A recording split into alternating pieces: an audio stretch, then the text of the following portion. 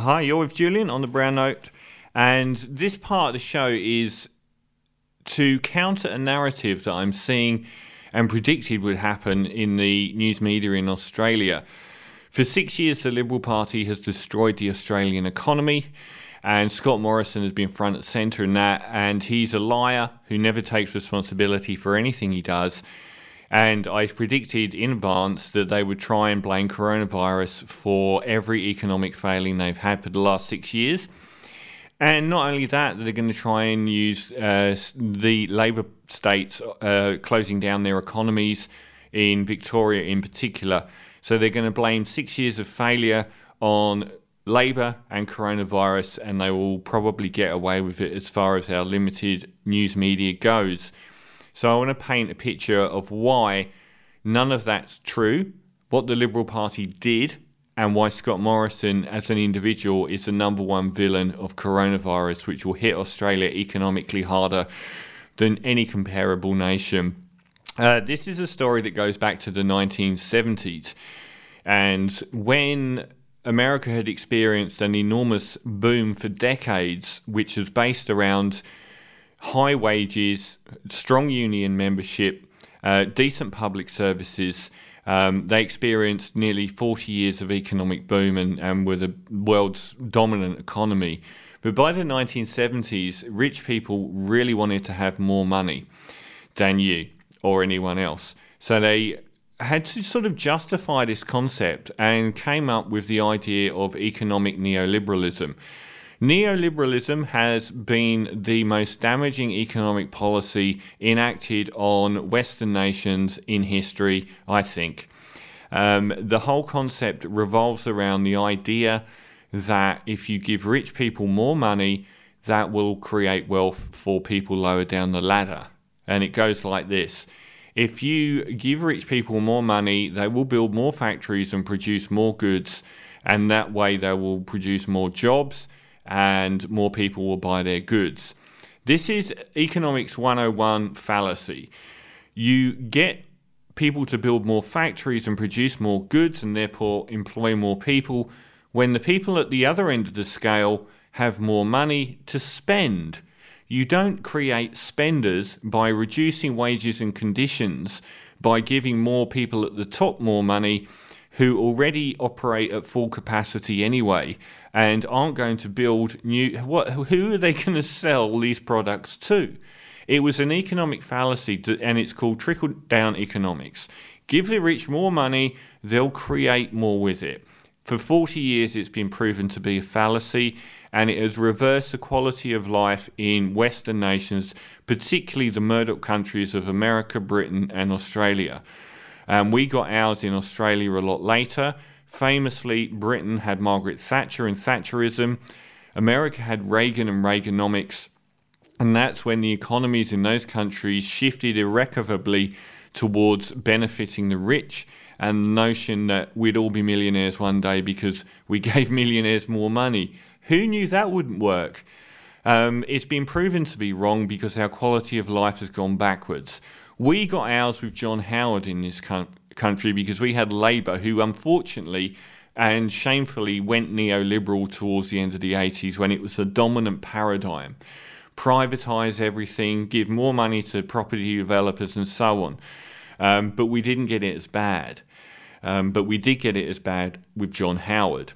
And the paradigm, I would say, is the economy hasn't worked because a working class person in 1980s Australia, their birthright was a 3-bedroom home that they would own outright and have a family and a partner that stayed at home.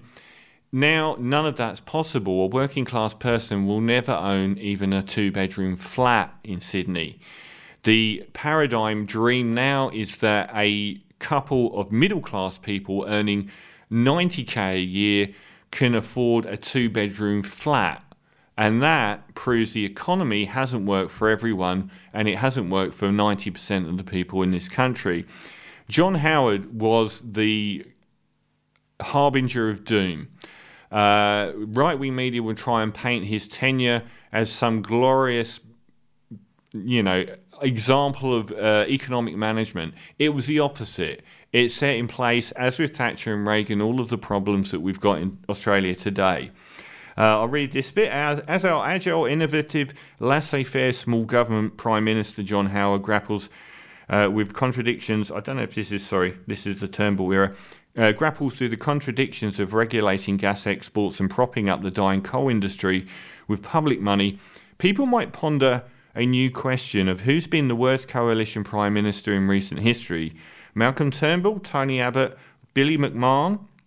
No on housing affordability. Howard introduced the capital gains tax concession, bolstered by the first home buyers grant and boosted immigration, all putting pressure on housing demand. Investor entry into the housing market took off from the moment the capital gains tax concession began. We wallow helplessly in the backwash of these idiotic decisions. Speaking of tax, Howard introduced the over 60 superannuation tax holiday, other super concessions, family payments to middle income households, age-based tax concessions and lots of income tax breaks for middle class to high-end income households. These have been difficult, if not impossible, to wind back and have increased inequality in Australia. In short, Howard squandered $380 billion of a mining boon on buying votes and allowing miners to be lightly taxed. And the International Monetary Fund rated John Howard's tenure as Australia's most needless, wasteful spending. And the IMF study bill presents itself as the first to examine 200 years of government financial records across 55 leading economies. It identifies only 2 periods of Australian fiscal policy profligacy, both in the last 30 years, and that is both during John Howard's term in office in 2003, at the start of the mining boom, and between 2005 and 7. And the one thing that he did that was so damaging is he introduced a lot of money to people at the top end of the scale who then had a lot of money to spend on housing, which was protected by new tax breaks. So investors took over the property market, sending house prices soaring, which rent and mortgages are our biggest discretionary expenditure. Well, it's not a discretionary expenditure, it's our biggest expenditure out of our income, which meant that rent and mortgages went through the roof and has rendered owning a home or paying rent virtually unaffordable for an increasingly large number of Australians, and owning a home out of reach in our lifetimes for generations.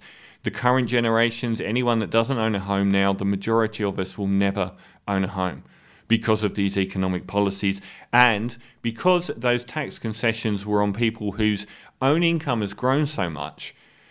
That burden on the tax has gone up to tens of billions of dollars a year on things like franking credits and on things like negative gearing, because that pool has exploded, and we're trapped now with these people that keep returning Liberal governments to keep these policies in place. And anytime anyone goes after them, like Bill Shorten did with franking credits, we get an enormous media campaign to shoot him down.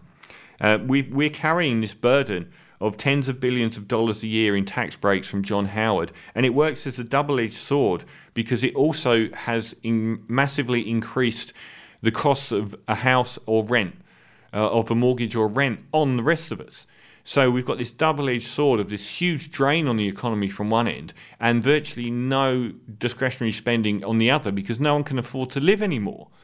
So people aren't spending money in the economy to generate all of these jobs because they haven't got the money. They can't afford to. Labour came in I think 2007, 2008.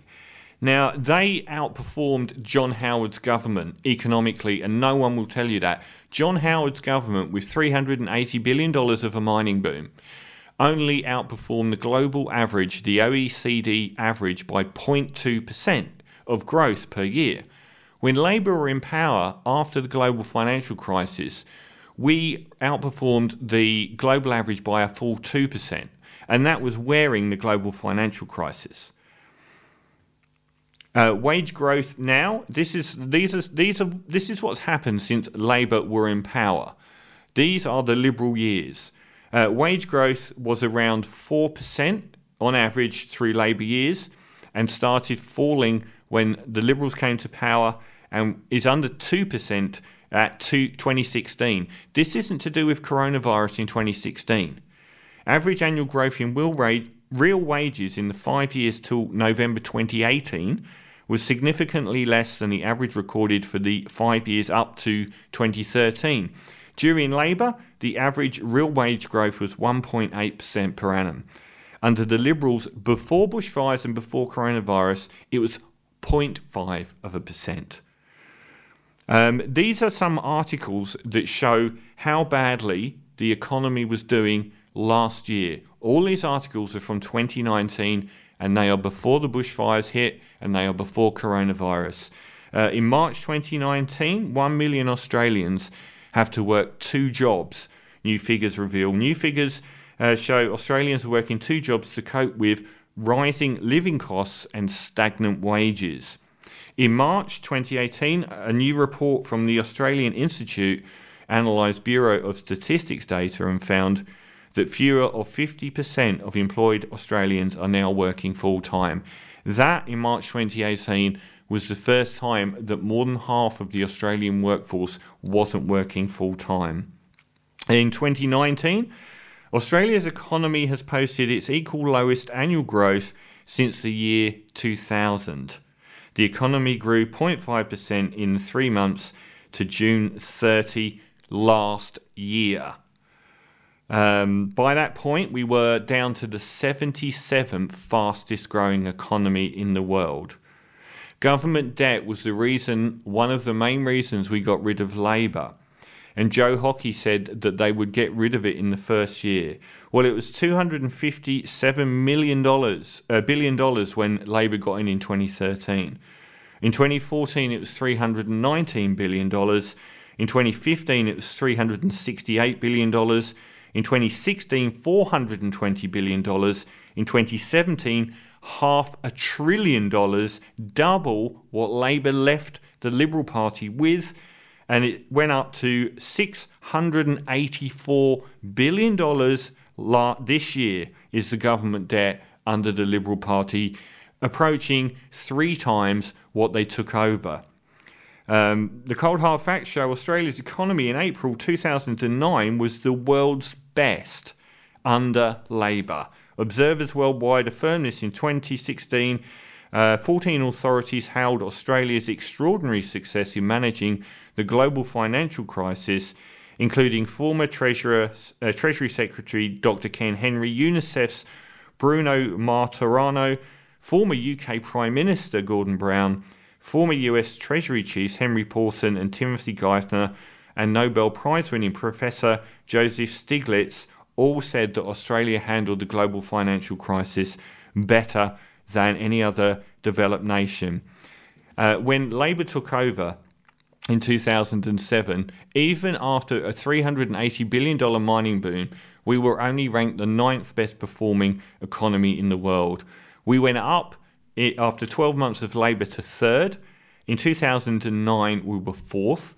In 2011, we were 1st. 2012, we were the first best performing economy in the developed world.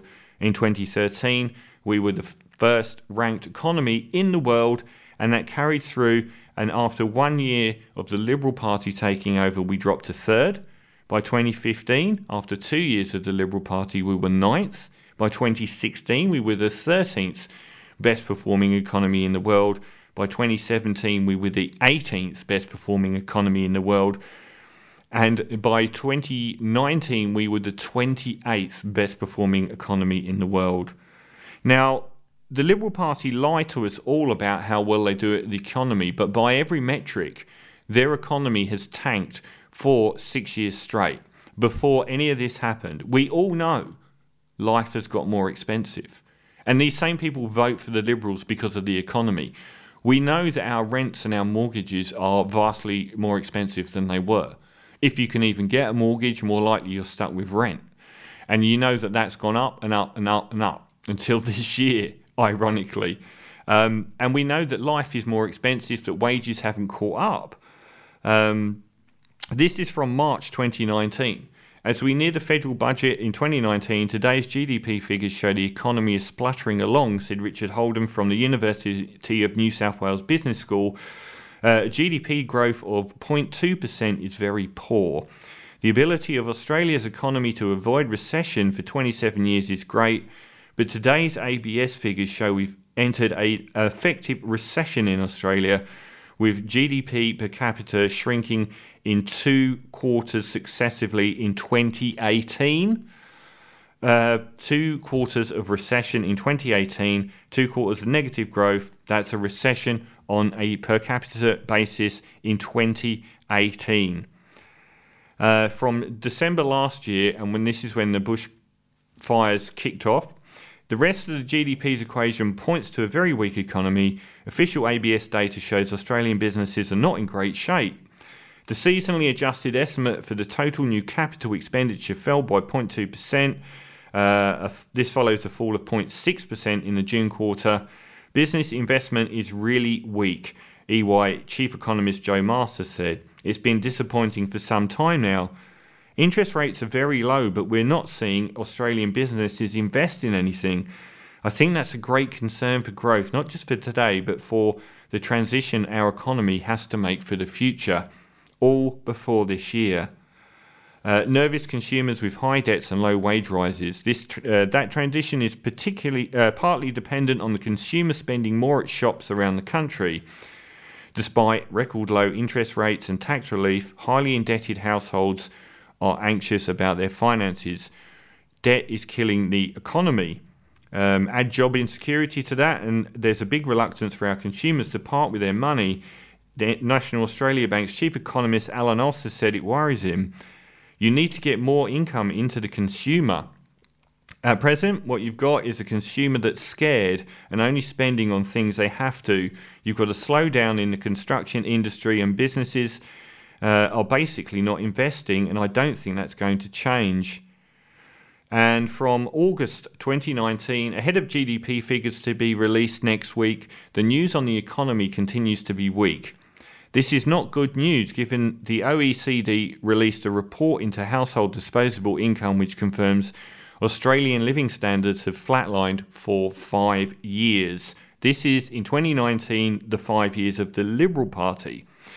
It shows all the good work done during the Labour years of the global financial crisis has been completely wasted. The March quarter GDP for 2019 figures were dire, the worst annual growth for a decade, the first time since 1983 that GDP per capita has fallen in 3 successive quarters. One reason for that is the weak performance was the slowdown in construction work, which unfortunately shows no sign of abating. The latest construction figures released by the Bureau of Statistics show that the volume of both private and public construction has now fallen for 4 straight quarters. Now,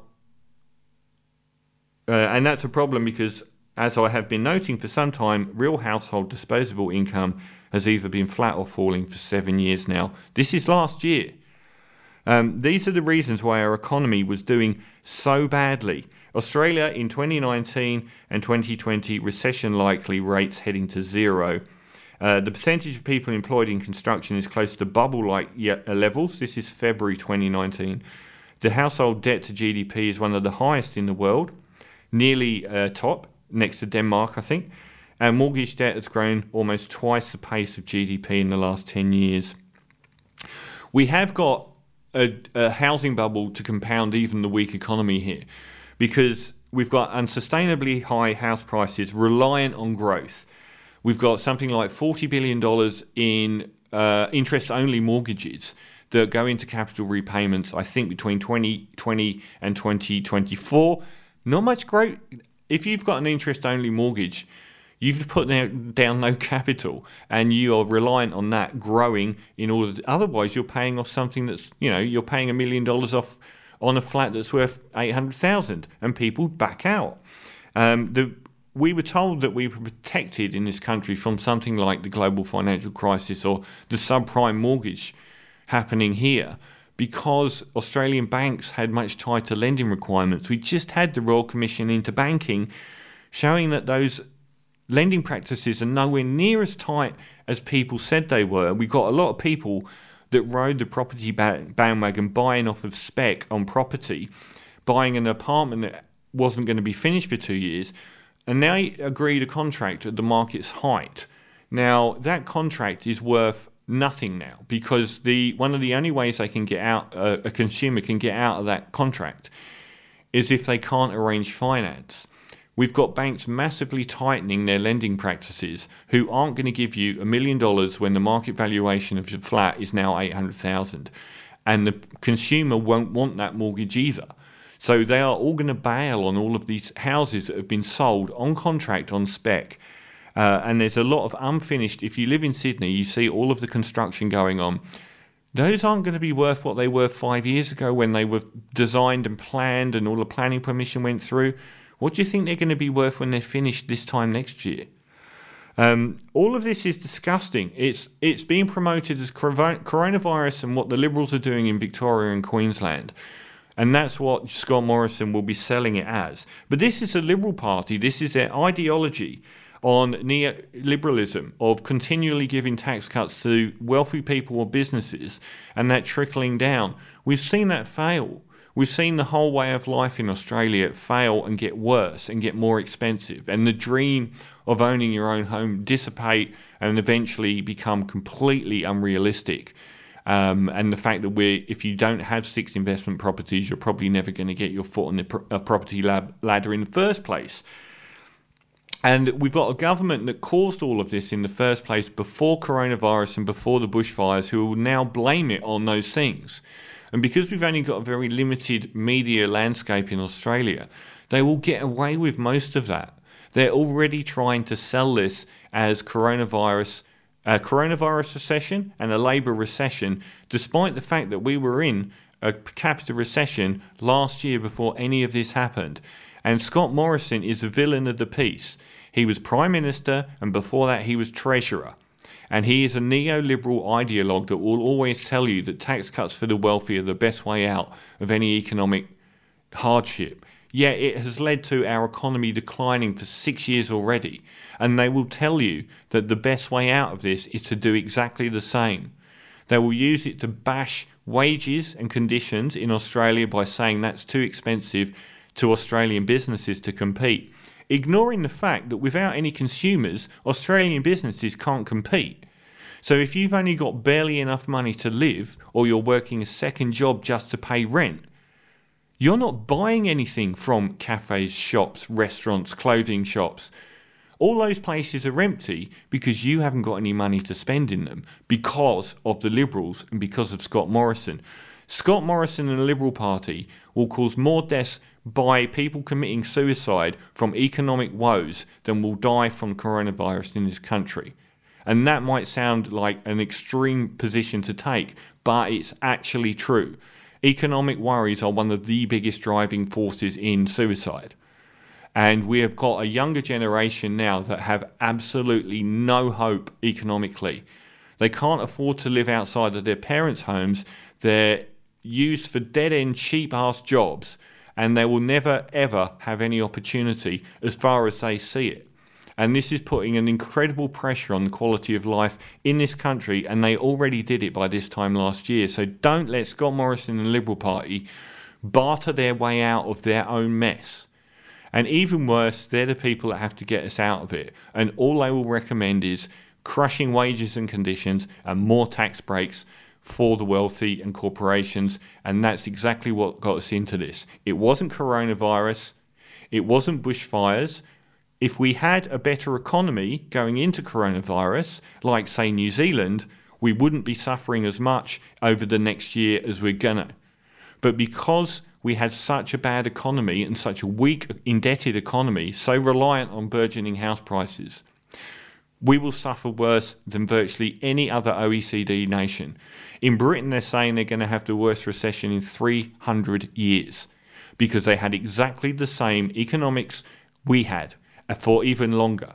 And we are both going to suffer horribly because our economies were so weak after so many years of right-wing economic neoliberalism. And that's the fault of Scott Morrison and the Liberal Party. If they hadn't have destroyed our economy going into coronavirus, leaving us like the sick elderly patient with pre-existing conditions, we wouldn't hurt so much coming out of it. But we're going to hurt because we were already sick.